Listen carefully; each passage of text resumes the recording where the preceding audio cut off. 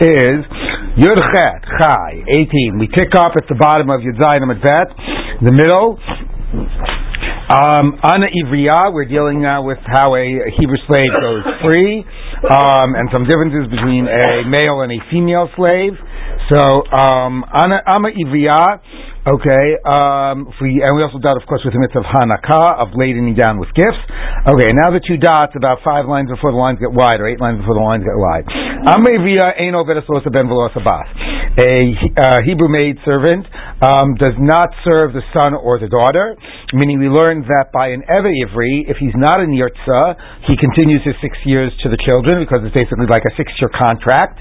If he is in Yirtza, then he only serves the what do you call it? If he is in Yirtza, then he only serves the son, but not the other heirs. Am I getting that right? 1 minute. A minute. No, excuse me. 1 minute. Let me get this straight again. Okay. Right. I'm sorry. An Eved Ivri will do the 6 years for the son, but not for another heir. That's what we said at the end of yesterday. He'll do the 6 years for the son, but not for another heir. A Nirtza doesn't even do anything for the son. A Nirtza goes free when the master dies, and an Ama Ivriya also goes free when the master dies. Okay, so Ama Ivriya ein ovedes lo ben v'lo bat. Here, let's just do this again. Okay, you have Eved Ivri and Ama Ivriya. Okay, and here you have the 6-year version, right, and the Nirtza. Okay, so those are the two versions, and basically you have Ben and other heirs, okay, which would be Bat and other heirs. Okay, so an Eved Ivri works for the son, a continuation of the father, not for the other heirs, and Yirtza doesn't work for either. Okay, and we pointed out, at least my read of that is to emphasize that he's not property, but this is like a 6-year contract, so at least the son, that's considered a direct continuation. You finish out the contract, other heirs you do not, because, it's really, a contract is between people. It's not something that's about an inheritance. So you don't finish a contract for some heir, but you finish a contract for the son that's a continuation of the father. A Nirtza, but interestingly, is neither, and an Ama Ivriya is neither. Okay? So that's Ama Ivriya ein ovedes lo ben v'lo bat. But it's still weird about the bat part. I mean, because the bat would inherit just as much as the ben would if there's no ben around. Right, but he's not considered a continuation. That's just a law in inheritance. It's not as a continuation. Okay, Minani Mili, where's this from? Amar of Pada Amar Kra, the verse says, the Afla Maschot Hasakein. Okay, so this is about the pasuk about Hanakah. Hanek Tanik Lo Mitzonucha Migonucha Mikvecha Kashem Berach Hashem Elokecha Tzitein Lo, and it's the Afla Maschot Hasakein is somewhere in there. Let me read the psukim inside. Well, we're going to discuss that in a minute, which is why I want to read the psukim inside. So the psukim say, okay. כי מאחל לך אחיך אביה ועבדך שנים ובשנה השביעית ששכן את חפשי מימך והיא זו שכן את חפשי מימך לא ששכן וקם הנק תניק לו etc. תגון לך מזבחך כאשר ברכך וזכרת כי אבל יהיה במצרים ויפתח השם אלוהים משם כן נלך מצווך את הדבר הזה. Okay, והיה כי אומר לך לא יצא מימך כי אחיך ואת ביתך כי טוב לא עמך ולכך אתה מרצה so you do the piercing the ear והיה לך עבר עולם ואב למה את חטאת כן. So according to Pshat of the Psukim you can do the Amat doing Nirtza, but as we've been assuming until now, and as we're going to say explicitly, about an Ama Ivriya does not do Nirtza, because the whole point of the Ama Ivriya was to lead to her being married, not for this ongoing servitude. So the Gemara is going to read the Va'af Lamat Chatas Hakein about the Hanakah, about the laying down with gifts. Okay, Damar Kra Va'af Lamat Chatas Hakein Hikisha Kasav L'Nirtza. So, but it is dealing. The immediate context is with the Nirtza. The guy with the hole in the ear. So that's the context, even though it's not the halacha that she's not in Nirtza.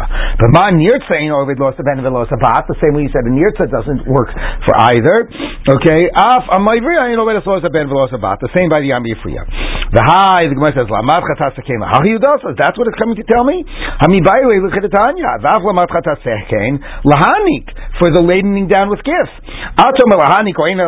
Maybe it's like pshat of the psukim. It means you do the ritzia itself. This is in the pasuk in Shemot in Mishpatim, which speaks about the ritzia. If the slave says, so why didn't it just say v'im amar yomar? We know it's talking about a slave. So the fact that it says ha'eved is to tell you v'lo ama ivriya, not an ama ivriya. So ritzia ema, you know that you don't do the ritzia. So hamani mekayim. So based on a drash from the pasuk in Mishpatim, we take the pasuk in Dvarim out of context, and we say it's not talking about ritzia. So the only thing left for it to be talking about is the ladening down with gifts. Hamani mekayim b'aflamat chatasakein lahanik. Okay, but now that's one drasha, that you don't do the ritzia, you do the hanaka. But then how do we know it means that it's similar to a nirtza for this issue that she goes free when the master dies? Okay, so the Gemara says, how do you learn both? Just say the aflamatcha kain. My ta'aseh you should do, seen as an extra word. Shlami not tarti the second halacha. Okay, so somehow what's the second part? The second part is that she's not ovedes lo saben v'lo sabas, just like the nirtza. I thought so. You don't darshan smichut. What happened to that? Well, understand. What's it's right next to nirtza, meaning even if it hadn't said the aflam. Oh, I could have done that, I suppose. Okay, now so that's anyway how you know she's not ovedes lo saben v'lo sabas. Okay, hanirtza v'nimcha lo b'kochav imein oved lo saben v'lo sabas. Similarly, well, nirtza we just said, and we assume now we're going to prove it, but until now we've been right. So this we did yesterday. This is because one pasuk says sheish shanim ya'avod. Okay, is this not working? One pasuk says sheish shanim ya'avod, which means regardless, and this is the avdecha, only you. Okay, so that's how we say, so there is a 6th year that continues after the person dies, but for others not. On the Ivriya, we said this you learn out because it says the afla amatcha, which we link to the nirtza. So she's not ovedes ben v'sabat, and now we're going to have to prove how we know the nirtza is not ovedes ben v'sabat, which we had just assumed for this drasha. Okay, and also somebody who is sold to a non-Jew. Okay, so the Gemara nirtza v'anim chalav v'kachov mean oved lo ben v'lo sabat. Nirtza, the Gemara says tichsiv v'ratza adonav v'sazno ba'martzeya. You should pierce the ear with an awl. V'avado li'olam. Avado lolam v'lo etaben v'lo etabat. Okay, so it's interesting. Although it says leolam, we limit the leolam number one about Yovel, and number two we limit it to only when the master is alive. Okay, so how do we know this is not because it says ve'avado leolam. Okay, so that's only the master. The only reason this goes to the son is because it has sheish shanim yavod, which is regardless of who he's serving, and this because it's linked to the Eved Ivri. All right, so that's how you know the nirtza. The verse says, this is about buying the person back who sells himself to a non-Jew. You should, you should do the accounting, assessing with the purchaser, and to buy him back. The low in yarshe konehu, only with konehu, but you don't have to do it with the heirs, because once the guy dies, the slave goes free. All right, Amar Rava. Now again, you could have said maybe with the heirs you're not entitled to buy it him back. But anyway, that's the drasha. Amar Rava. Dvar Torah ovikochavim yorish asaviv. Now we're going to digress a little bit. Okay, basically Rava's point is going to be the fact that you're to tell me that he doesn't serve the heir when he's bought by a non-Jew shows me that in principle there are laws of inheritance by non-Jews. Because without this exclusion, I would have said he would have had to continue to serve the heir. 1 minute. The fact that we had to exclude the Eved Ivri from serving the heirs, Michlal the Isla Yorshim. Do you see as a general rule he would have heirs? Okay, Ger es Ovikochavim Ein Midivrei Torah Midivrei Sofrim. Now let's say somebody converts. So he is Kikatan Shenola Dami, which means that legally his non-Jewish father is no longer legally his father. Which means that legally when the father dies, he doesn't inherit from his father. Okay, so that's halacha. He's like Katan Shenola. But rabbinically he does. Ein Midivrei Torah El Midivrei Sofrim. Nan Gervo v'Kochavim sheyoshos avihem. Okay, so you had two children two non-Jews. One converted, one did not. Okay, so you have Shimon and Christopher, they're brothers. Okay, so their father dies. All right, now in the estate, what you have is the following: they are now inheriting from their non-Jewish father. So the convert can say to the non-Jew, you know what? You keep all the idols in Dad's estate, and I'll just take the cash. Okay. You keep all the wine, which he used for avodah zarah purposes, and is asur behana. The point about both the idols and the wine is we're not talking just about stam yenam, but about yenesech. It's asur behana. Let me be rose. I'll take some of the fruit. Okay, they can divide it up that way. That's acceptable. Mishabol lirshut ger. However, once, let's say, the ger took possession of it, okay, they both sort of took possession of the estate, then they cannot divide the property, because then basically he cannot say, you know what, I took this half, but I have some idols here, you take idols and give me the money for it, because then basically he's selling idols for money, or he's selling yei nesech for money.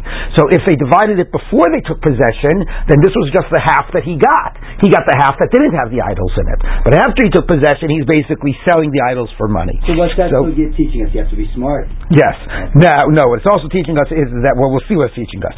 So it's teaching us the following point. It says, one thing first of all it could be teaching us is like ein breira, because why didn't you say that even if they divided afterwards, I'm afraid that was always his. Okay, so we don't say that. So now the Gemara says like this, 1 minute, says Gemara, the Esau Kadaitich, if he inherited his father biblically, his non-Jewish father, kilo bar lir shuto nami. So even if before they took possession of it, as soon as the father died, but nevertheless, as soon as the father died, they're now equal in heirs of the estate. And now if they, divide it in a particular way, effectively what they're saying is, I'll sell you my half in the idols for your half in, something else. So it would be a problem even before they actually took physical possession of it. It's theirs. They inherited it. Okay? You're taking an exchange for an idol. So what difference does it make if you've taken physical possession or not physical possession? Either way you inherited it, and now you're swapping your idols for money. So what difference should it make? Ella midrabanan. It must be that he only inherits it rabbinically, and therefore, if it's only rabbinic, when the father died, they didn't make it that he automatically owned it. They did it in a way that gave him the latitude to make sure he got the permissible part. So he's not considered to inherit it, to take possession of it, until he takes physical possession of it. But if it was biblical, he would have taken possession of it as soon as the father died. Yes. That's a very interesting. Is this correct? That there's a legal distinction?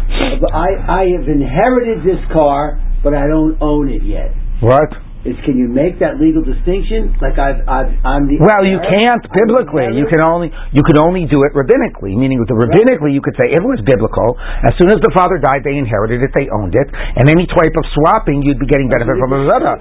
So the fact that there's a space between death and taking possession can only work at a rabbinic level. Yeah.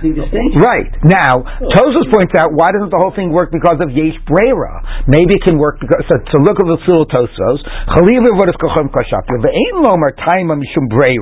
That no, maybe it's okay because if we swap it, then in the end that was always my stake that I was inheriting. You can't say that. That's why it works if we do it before we take physical possession. Even after they took physical possession, right? They went over, they took all the boxes out of their father's house, they put it in the van, they drove it to their house, and then they split it there. So say yesh breira there too. Yeah. They haven't yet divided it just because they took physical possession. So the point here is, it's not that it's impossible that could work in a Yerusha context because of yesh breira. The point is that there's a difference between the moment they inherit it and the moment they take physical possession, and that doesn't make any sense at a d'oraisa level. So it must show you that the inheritance is only midrabanan, and the rabbis opened up that space in order to allow him to do it in a way that he would not have to take possession of the idols. Yes? 2 questions. Is it permissible even for a non-Jew to benefit from avodah zarah? Yeah, that's a good point. I mean, you're saying like why isn't like at least an Iver? But there's only an issue for a non-Jew to worship avodah zarah, not to actually own or be neneh from avodah zarah. But that's a very good point. Second question, back to the issue of the Gentile inheriting from a father. There are statements in Sanhedrin that state there are no paternal relations for non-Jews. What? One more time? There are statements in Sanhedrin that there are no paternal relations for non-Jews. So you're not talking about slaves? You're talking about for instance, a Gentile can marry a paternal half-sister. No, that's not that there are no... well, there is a question about what defines arayot, but that does not mean that we don't recognize family structure and parentage. It's a different point. It's a question about what's included in the Isser arayot. Mm-hmm. Okay? So it's not... But yes, it's relevant, but it's not exactly the same. In the Middle Ages, sold crosses and all yes, that's a different discussion. Moving on. Okay, the Gemara says like this. So it's only rabbinic. So the Gemara says, Elam Yadurabanan. Now, why is it rabbinic? Why did they let the Jew inherit? Maybe they should have said, you don't want to make it confusing. Now he's going to feel that he's still, maybe part of this non-Jewish family or something. The rabbis did it because it was a protection. What was the protection? If this now convert would find out he's not going to inherit his non-Jewish father's estate, he's going to say, forget this being Jewish. I'm going to go back to the other religion. Now, halachically, he would still be Jewish, but maybe the other faiths would take him back, and the other faiths would recognize him, and he'd be able to inherit. Okay, so therefore we had to prevent that. We taught similarly. When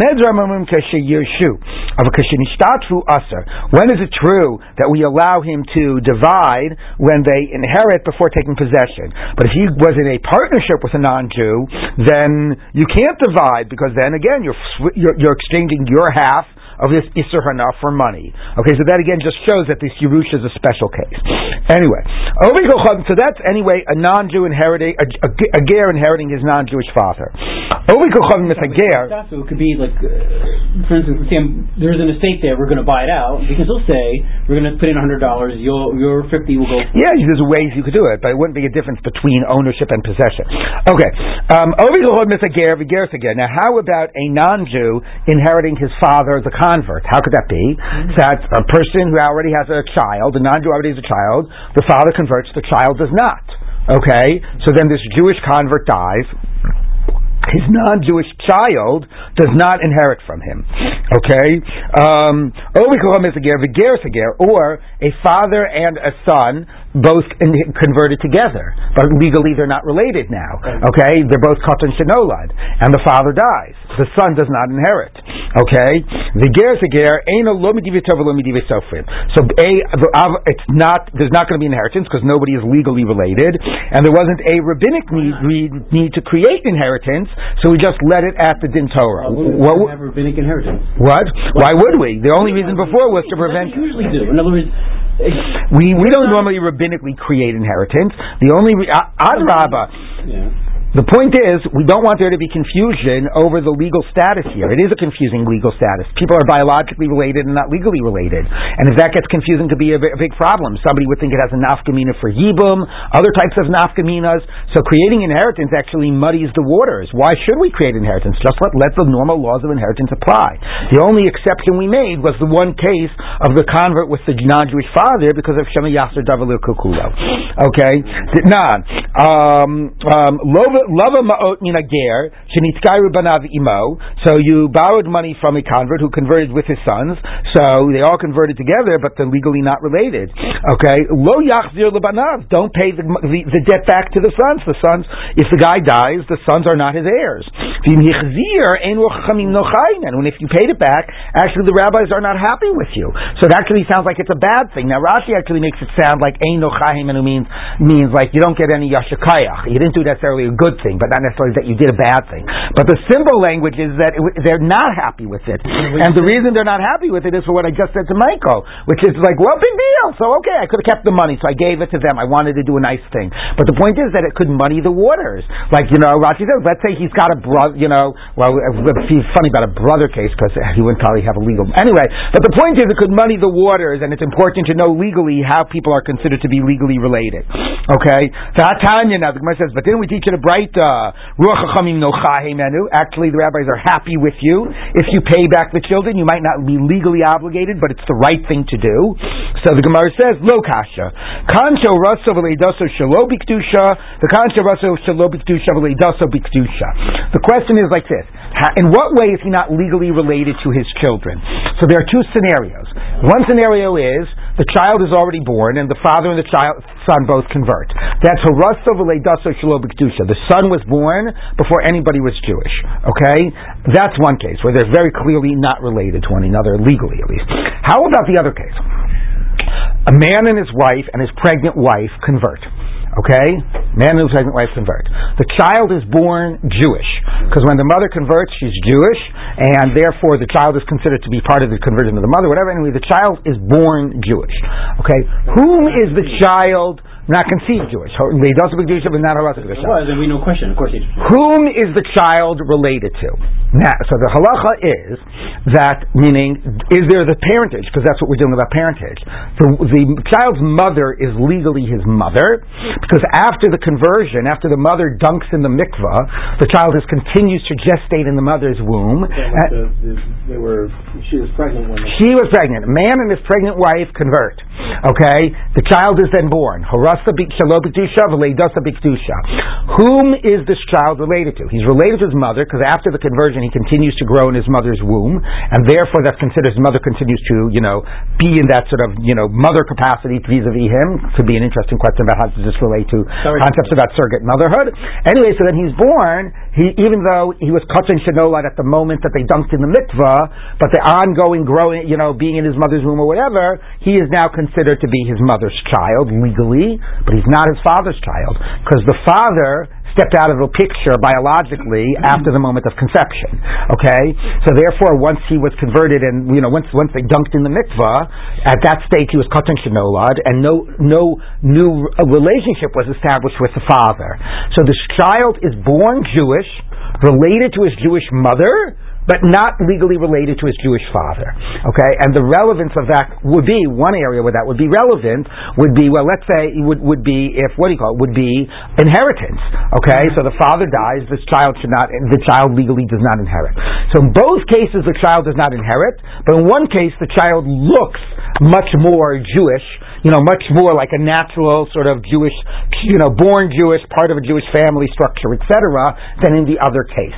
So the halacha says, in one of these you're supposed to pay. In both you're not legally obligated. In both the child is not legally related to the father. But in one it's a good thing to pay back, and the other it's not. So in which one is it a good thing to pay back? So there was an early version of Rashi, which we don't have, but Tosfos quotes, that Rashi said the good thing to pay back was the kid who was Harasa Bikdusha Shelo Bikdusha V'leidasa Bikdusha. That's like closer to the real thing, so you should pay him back. Okay? But Tosfos says no, Adarabba. That's the one you shouldn't pay back, because that's the one that's more easy to confuse.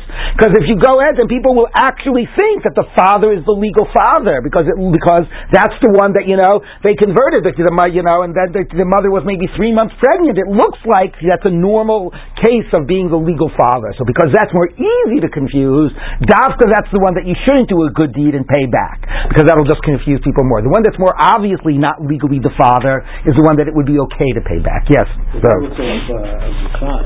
If a man and his wife convert, are they supposed to remarry? Yes, and we actually do that. And actually, there's also a halacha that if a man and his wife convert about keeping them apart for 3 months, or some poskim say you can use a pregnancy test because you want to determine whether, if she's already pregnant, then there would be this nafkamina that the child would not legally be related to the father. So you want to determine, is the mother pregnant at the time of conversion? So according to the Gemara, you're supposed to wait 3 months, but some poskim say you could just do a pregnancy test. So regarding all this, muddying the water, you're not going to say that the father shouldn't support his son, because then we'll think that it's a Jewish family supporting his Jewish. That's an interesting point. You mean, like, why don't we start worrying about cases about adoption, for example, and all these other types of cases?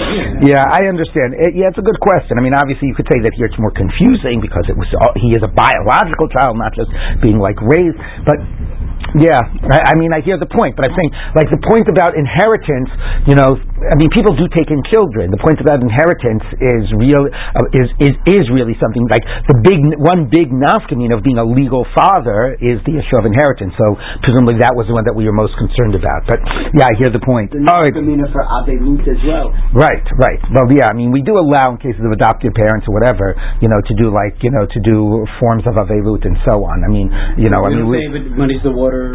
Yeah, I understand. Well, first of all, once the father's already dead, it's a little I hear your point. Here too, the father is dead. Yeah, I don't know. Those are really good questions. Yeah. I actually know someone whom the local rabbis forbade from observing any avelut for her adopted father. For that reason? I was stunned. Because of this type of a reason? Yeah. The general position is that that somebody could say kaddish, could keep avelut. Like the one thing is, because mostly those things don't compromise other halachot. Right. The one thing that you wouldn't do is like the nihugei aninos, which is like not doing mitzvot, because that does compromise other halachot. Okay, anyway, let's go on. Okay, Now we're going to just quote, before we just inferred it from a drasha, so you would exclude the case of the Eved serving the heir of the non-Jew. But here he's going to say it's a pasuk that there's inheritance. Okay, the verse says, I've given our seir as a bequest as an inheritance to Esav. Yisrael Mumashayni, says Gemara, Esav isn't really a non-Jew. He's a Yisrael Mumar because he was born to Yitzchak. Okay, so Ella, it's an interesting perception. Ella mehacha Kili livnei Lot nasati es ar Yerusha. So Lot was not a descendant of Avram, Yitzchak, Yaakov, and he also gets an inheritance. Okay, so why did Rav Chia bar Avi not say like Rava? Which was this? 1 minute. Let me. Our Torah. 1 minute, which was this? They have different psukim. Right, oh yes. One says V'chishavim koneyu and the other says V'avado li'olam v'lo es habein. Right, thank you. So why didn't he say Karava? Because V'chishavim koneyu. Mi ksi V'chishavim koneyu v'lo im yorshe koneyu. Because koneyu does not have that exclusion, that sense of excluding the yorshim. Okay, V'rava, my time alama Karav Chia bar Avin, who said that it was V'avado v'lo yarshim, which at least there more speaks directly about whom are you serving, right? So that is a little bit more relevant. So he says mishum kvoda to Avraham Shani. What? Hold on. That's why you gets it, not because Dvar Torah Yoresh. Hold on. No, Chizkiah said v'chishavim konei v'lo im yorshi koneyu. Oh no, we're just dealing with what is the pasuk that you learn in right. I'm sorry, we're not dealing with the question about the Eved. I got confused. Okay, we're dealing with the question. I'm sorry. We're dealing with the question about how do you know that a non-Jew inherits from his father. Okay, so let's do that again. I'm sorry. Rabbi Chia bar Avi, my time alama Rava. Why did he not say like Rava that you know that he inherits his father because it had to exclude an Eved Ivri from serving the son? Because he says no, miksi v'chishavim. It's not so clear. I'd much rather quote an explicit pasuk that calls it a Yerusha. I'm not going to infer an idea of Yerusha because of an exclusion of an Eved Ivri serving the son. That's not clear in the pasuk. I'd rather quote an explicit pasuk about a Yerusha. For Rava, my time alone, Rabbi Chia bar Avin. So why did Rava not say like Rabbi Chia bar Avin? It is an explicit pasuk. So it says Mishum Kvoda Avram Shani. No, because maybe for the honor of Avraham, we allowed his nephew to have this inheritance and his descendants of his nephew. But that doesn't prove that as a general rule there are rules of inheritance by non-Jews. Okay, but in the end of the day, everybody agrees that is true. Okay, Tana Rabbanan. Now back to Eved Ivri. There are rules that apply to an Eved Ivri and not an Amavriya, and the reverse. Now, we've already seen some of them, but this list is going to be very different than the list we've seen before. An Ivri goes out in years, Yovel, and the death of the master. Which is not from the Ivriya. Now, if I still have my shirt here, it's like, what? We said that a Ivri goes out in Shanim, goes out in Yovel, goes out in Mitas Adon, actually, right? And goes out in Simanim, actually. Right. The only thing that is different is the Nirtza Mitas Adon, okay? Or the Simanim, but all of this had been the same, okay? And the fact that it's explicitly excluding Mitas Adon is bizarre, but anyway, but all of that we had said was the same. Okay, so that's point number one.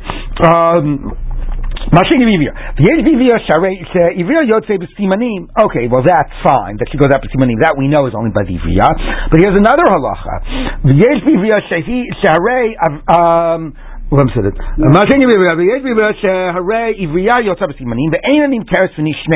She cannot be sold twice, and an eved can be sold twice. So that's a new discussion which we haven't seen yet.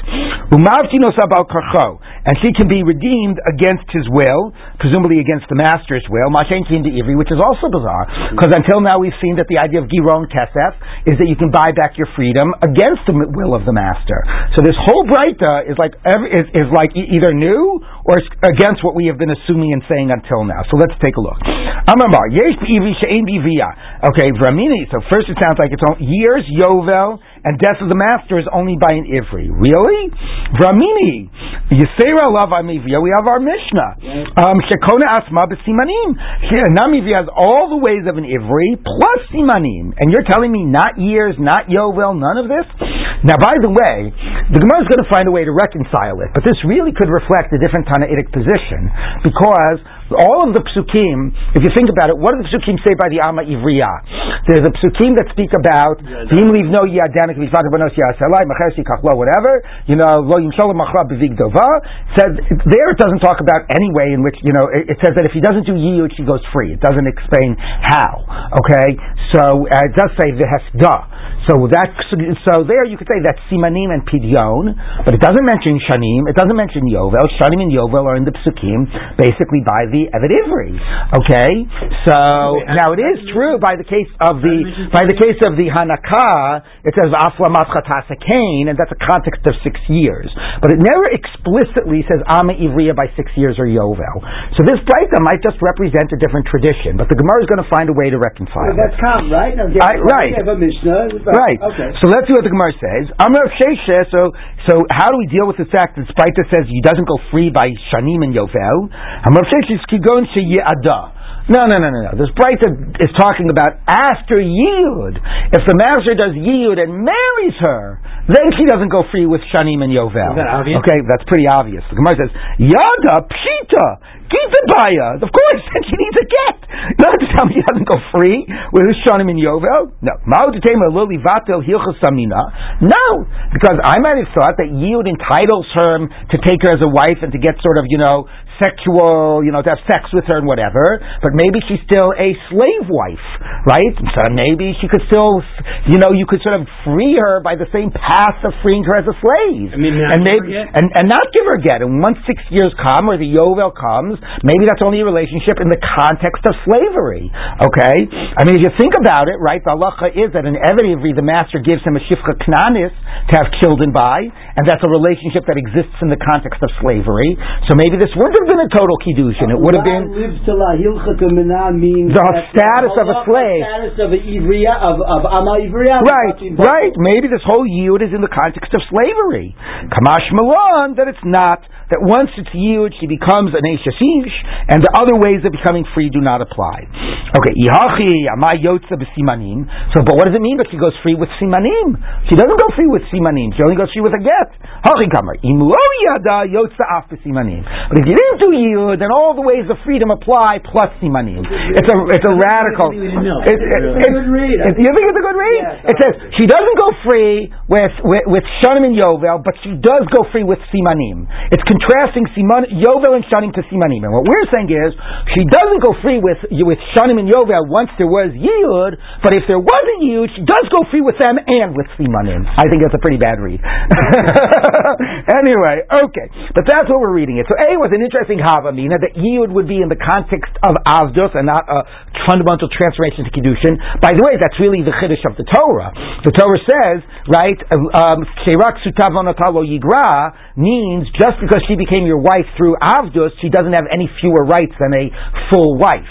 Okay, so that's not. But anyway, but that's sort of what it's saying maybe would have been a Havamina. But what it's really doing is taking a Breita that really is a very different approach and sees Am Ivriya in a totally different category, right? And doesn't have Shanim, and doesn't have Yovel, and so on, and it's trying to reconcile and say it's the same. I actually have to tell you that besides the Pshat of the Psukim, this Breita is consistent with Pshat of the Psukim, there's something attractive to this, because it, again, makes the status of Am Ivriya less about Avdus. If you think about it, this girl's working under 12 years old. How much work are you going to get out of her? Now, I suppose, in the old days, they would train the girls young, and she could do a lot of work in the kitchen between 6 and 12, so maybe.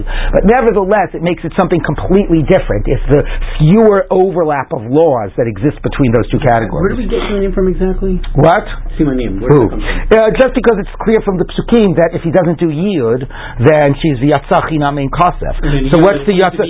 So Ein Kasef, it's not Hefta. So what's the Yatzachinam? And it could be 6 years, but that's not in the context. It sounds like you had the chance to do Yud, you didn't do Yud, she goes free. Yud would be when she had Simanim. Prior to her having Simanim. Right, but the Chazal read the Simanim as the trigger there, but there's clear in the Psukim that after the opportunity of Yud, at some point she goes free. One other question, what I understand also from yesterday is, we know we can't be mochel on the whole of the Eved Ivri, but let's say he's just doing a real bad job. You can't fire him? He's missing. No, you can't. That's Shtar Shichrur. Okay. Presumably people don't disagree to the Shtar. Although Tosfos had a question because it wasn't in the Mishnah. Okay. All right. So it's a bad read, but you like the Breita. No, I like the Breita. I don't. The reconcile read is a bad read. Okay. The Einim Teres V'Nirshnes. Now here's a new halacha. She cannot be resold, but an Eved Ivri can be resold. Michlal Eved Ivri Nimkar V'Nirshna. Sounds like an Eved Ivri can't be resold. That time you turn the Breisa. B'Gneivato V'Nimkar B'Gneivato. The low b'ksei low. Let's say the guy has enough money, he steals something, or he robs rather, and he has enough money to pay the principal back, but not to pay the fine, which is double the price. Okay, so now he sold something worth $1,000. He has to pay $2,000. So he can pay back $1,000. Okay, would you sell him as a slave so that to pay back the other $1,000 that he owes? So the answer is no. And he just has to pay it back when he gets it. Right, it's an outstanding debt. Let's say somebody is an Eid Zomein on somebody who's a Ganav. Okay, say somebody testified somebody was a Ganav and owed $10,000, and they were proven to be Eidim Zomein. So now they own $10,000. Then they don't have the money. Can you sell them in slavery to pay it up? No, only if you're the actual Ganav, not if you're an Eid Zomein for a Ganav. You might have said Kasher Zamam Lasot Lachiv, right, and it has the same consequence of being sold into slavery. But the answer is no. Does the Eid Zomein also have to pay kefil? Yes, exactly. What he would have done to the other guy. The Gneva. So now here's what's relevant for us. Kivan Shenimkar Pam Achas Shuv Iyat Harishai Lemochro. The Gneva is singular. If he sold once, and he not be sold multiple times. So you see, it's true even about an Eved Ivri. Now, you might say that maybe that's only. You might say that that'll be an answer. But you might say that's only by Gneva. First of all, it's also the same way we're contrasting between Eved Ivri and Am Ivriya. It's also important, although this has not played up yet, to think about differences between Eved Ivri who's Mocher Atzmo and Eved Ivri who's Nimkar B'Gnevaso. So maybe if it's Mocher Atzmo, he could sell himself multiple times. Nimkar B'Gnevaso only once. But nevertheless, the Breita said that only an Am Ivriya is not resold, and Eved Ivri is resold. And here it's saying there are cases when Eved Ivri is not resold. Okay, so let's take a look. Bignei Vaso. Okay, so Shuviyat Harishai Lemochro. So Amar Rava Lo Kasha. Kam Gneva Achas Kam B'Shnei Gnevot. One Gneva or two Gnevot. Now there's a debate of Rashi Tosfos which way the debate goes. I'm going to read the Tosfos, which is an easier read at least for our Nusach in the Gemara. Tosfos says for one Gneva, then if you stole something worth $1,000 and your value on the marketplace is only $500, I can sell you and then sell you again. You can be sold in slavery for one gneva even if it entails multiple sales. Okay, so you work 6 years and then you have to work another 6 years till you pay off this one gneva. But if after this event, I know I understand just because that whatever you actually says the opposite. But let's read it this way: if after this event you steal again, then you can never be sold for a second gneva, but you could be sold multiple times for one. one. Okay, because gneva is singular. So for one gneva, you can be sold multiple times, but you cannot be sold for multiple gnevot. Okay, that's the way Tosfos is reading. So then all right. First time I can see maybe. Hopefully you learned your lesson. What can I tell you? All right, quiet people. We got to move. Anyway, Rashi reads it the opposite way. Rashi reads it: you cannot be sold 2 times for one gneva, but you can be sold 1 time for each gneva. Okay. Anyway, Amalei Abai said back, "B'gnevoso tuva mashma." What do you mean? B'gnevoso sounds like multiple. Like it sounds like even if there are separate gnevot, you could be sold for each time. I don't know. Hold on. 1 minute. Tosfos says, well, it sort of anticipates the answer. If you sold multiple times from one person, well, let's just see. It sounds like he thinks that even if you steal multiple times from the same person, it's still like the same act of thieving from the person or burglaring the person. So anyway, this is the way Tosfos reads it.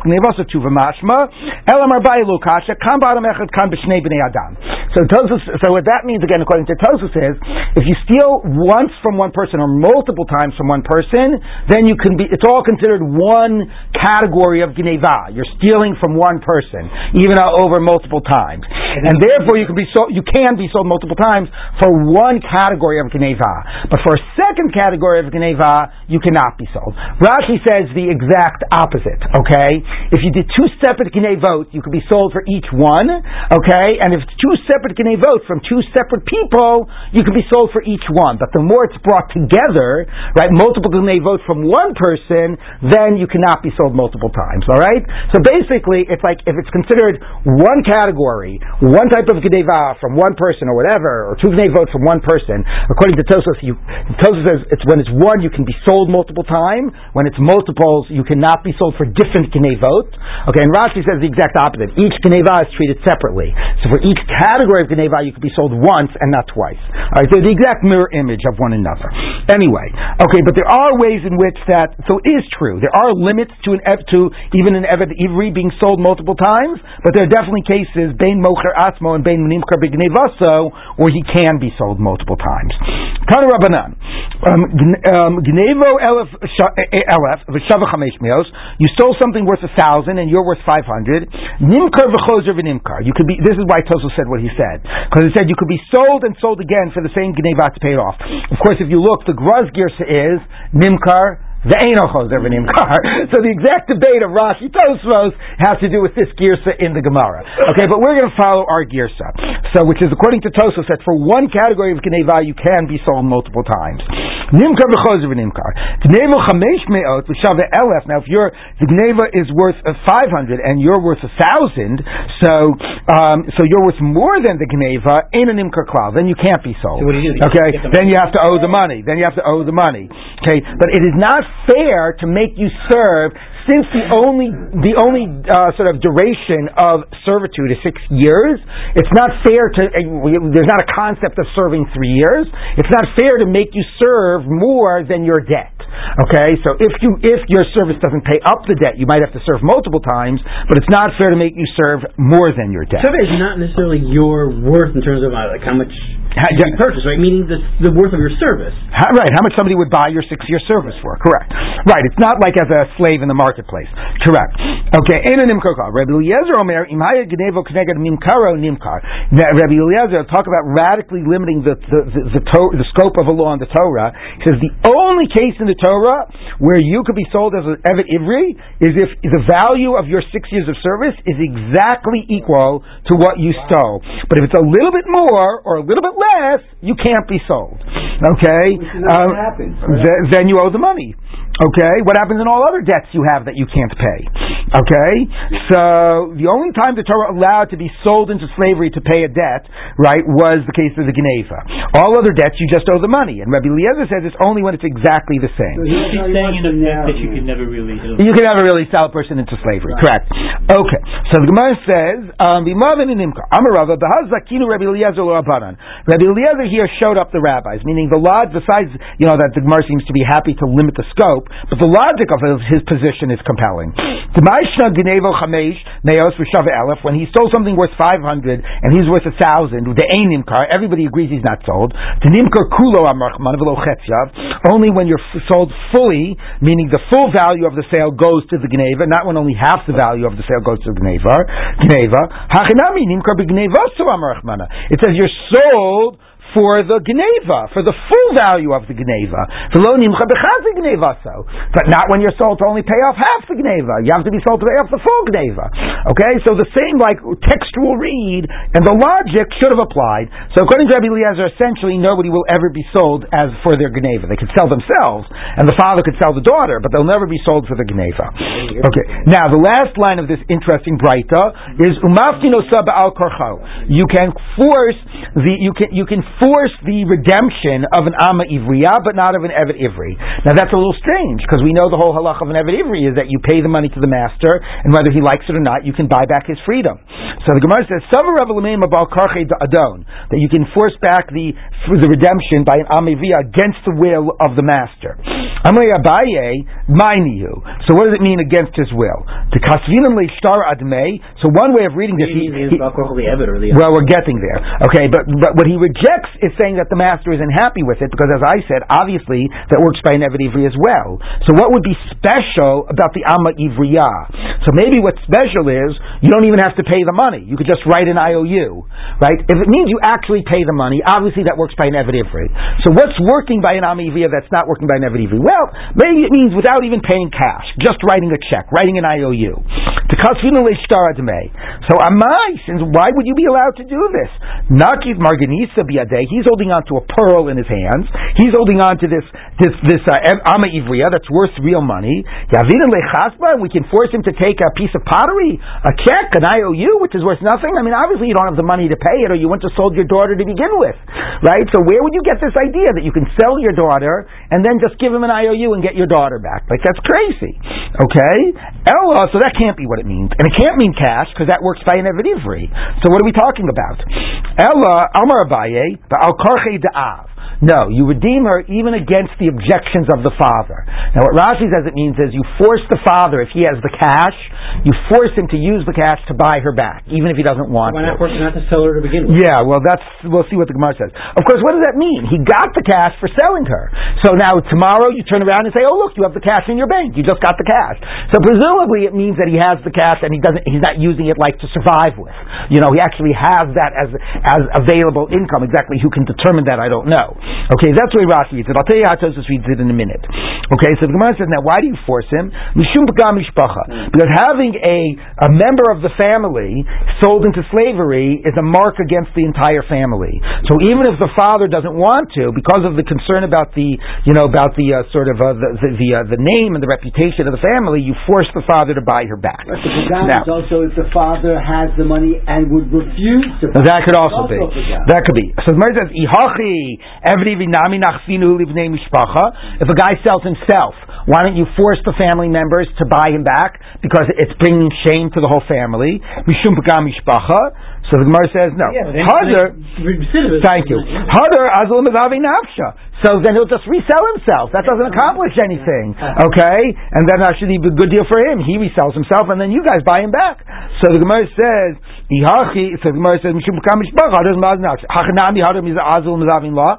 here too, you force him to buy her back. He's just going to resell her.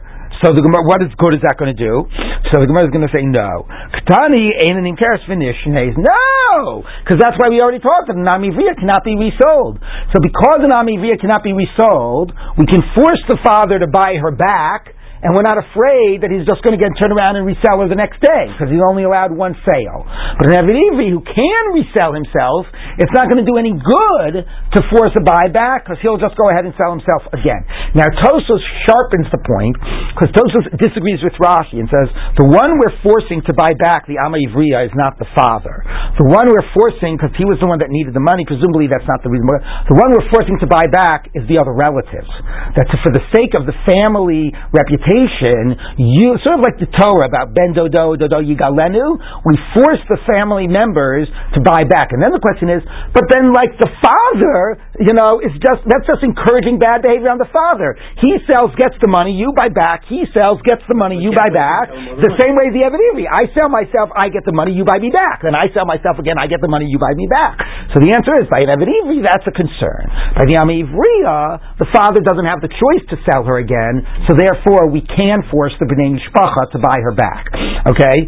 So the Gemara says, Umani Rabbi Shimon, and this is Rabbi Shimon, Tanya, and now we're going to get into this issue. Now we're going to go deeper into this question about reselling an Amma Ivriya.